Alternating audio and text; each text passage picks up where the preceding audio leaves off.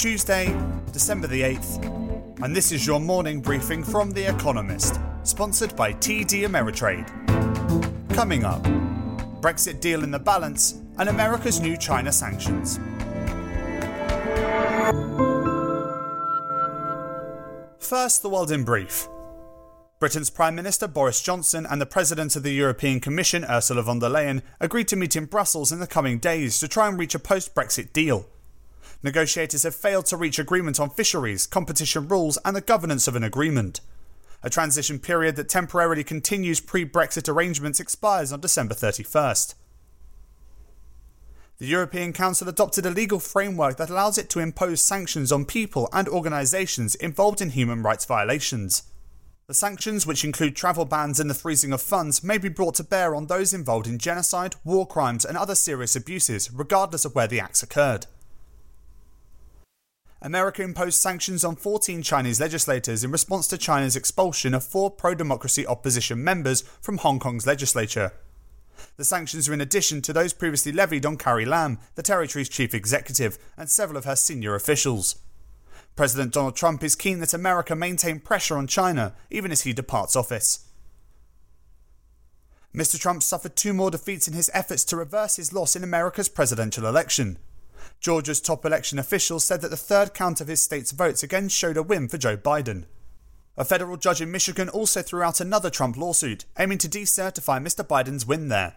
Meanwhile, Mr. Biden looks set to name Lloyd Austin, a retired general, as his defense secretary. He would be the first black person to hold the office. In California, a new order designed to curb COVID-19 infections, banning private gatherings of any size, came into effect. The state has been under a stay-at-home order for all but essential services since March.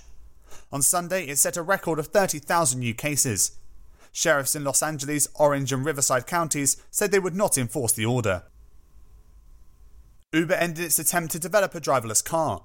The ride-hailing firm will instead sell its autonomous vehicle unit to Aurora, a Silicon Valley startup. As part of the deal, Uber will invest $400 million in Aurora and take a 26% stake. Uber has been streamlining its business in an attempt to turn a profit. And Universal Music bought the rights to Bob Dylan's musical catalogue for an undisclosed 9-figure sum, thought to be around $300 million. Music labels and even investors such as private equity groups have been snapping up recording catalogues at rising prices. For the stars, meanwhile, sales can make up for touring income lost to the pandemic.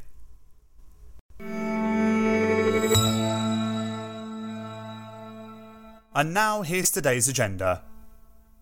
Is less more? Liberia's referendum. Today, Liberians vote in a controversial referendum that would trim terms for the President and members of the House of Representatives from 6 years to 5 and cut senators' terms from 9 years to 7. This may appear to reduce the chances of politicians outstaying their welcome, but opponents of the change fear the opposite. They worry that President George Weah, a former football star, may follow the recent trend of African presidents finding ways to serve seemingly unconstitutional third terms. In Ivory Coast, for example, despite a 2-term limit, President Alassane Ouattara successfully claimed that an unrelated tweak to the constitution in 2016 reset the count to 0. He was re-elected in October amid an opposition boycott. Mr. Weah denies that he intends any such thing, and points out that as a first-term incumbent he is free to run again anyway. Nevertheless, a coalition of opposition parties is urging voters to boycott the poll.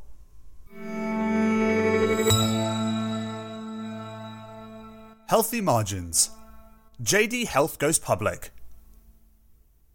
China's second most prominent e-commerce company has spawned its largest online healthcare provider. Around $3.4 billion worth of shares in JD Health, which was spun off from JD.com, officially began trading in Hong Kong today. Their price promptly rose by a third. The offering is a nice consolation prize for the city's stock exchange, which was to assist in the $37 billion listing of Ant Group, a fintech giant, until that fell through last month. JD Health's offering is the largest ever for Asia's healthcare industry and caps a banner year for the new firm. Customers stuck at home flocked to the platform as COVID-19 emerged in China, boosting monthly online consultations from 200,000 to 2 million, and JD Health's valuation from $7 billion to $28 billion. Privately owned online healthcare firms have received record amounts of investment this year. Expect more such IPOs. Other Chinese corporate giants including Baidu, Tencent and ByteDance have health arms yet to go public.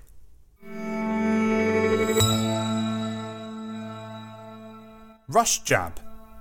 Trump's vaccine summit. President Donald Trump has invited vaccine makers, drug distributors and logistics firms to a summit today to discuss America's progress in securing COVID-19 vaccines.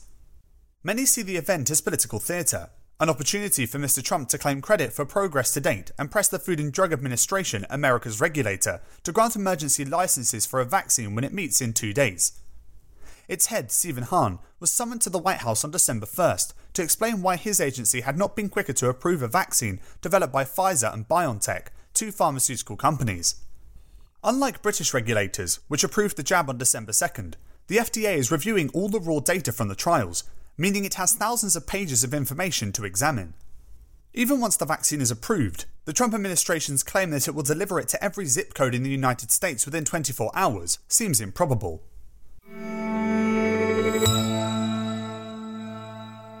Starship Enterprise. SpaceX's new model.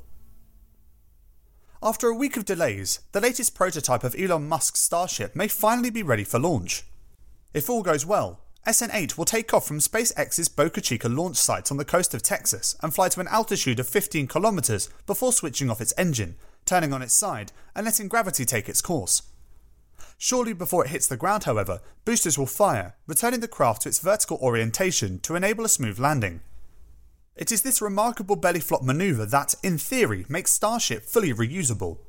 No previous launch vehicle has ever held that accolade. Even the space shuttle, which often travelled into orbit, required the rebuilding of entire components between flights. Mr. Musk puts the odds of success at a mere 1 in 3. But even if SN8 fails, SN9 and SN10 are already built and waiting for their moment in the stratospheric sun.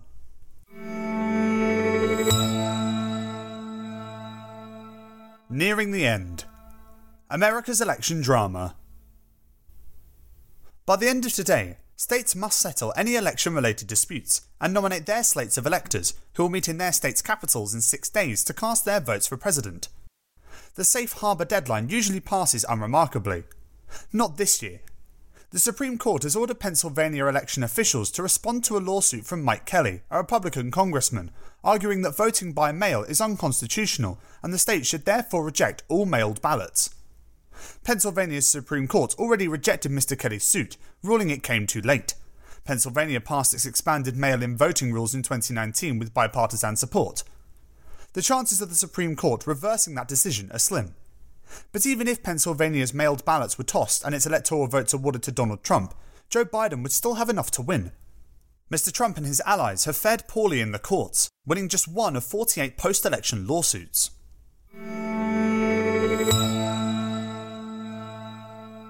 Finally, here's the quote of the day from Herbert Spencer, who died on this day in 1903.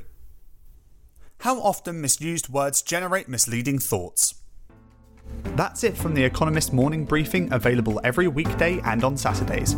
You can hear interviews and analysis from our journalists, including our current affairs podcast, The Intelligence, by searching for The Economist on your podcast app or asking your smart speaker to play the latest Economist radio podcast. And as a subscriber, you have access to each week's full edition in audio. Just download the Economist app on your mobile device to start listening.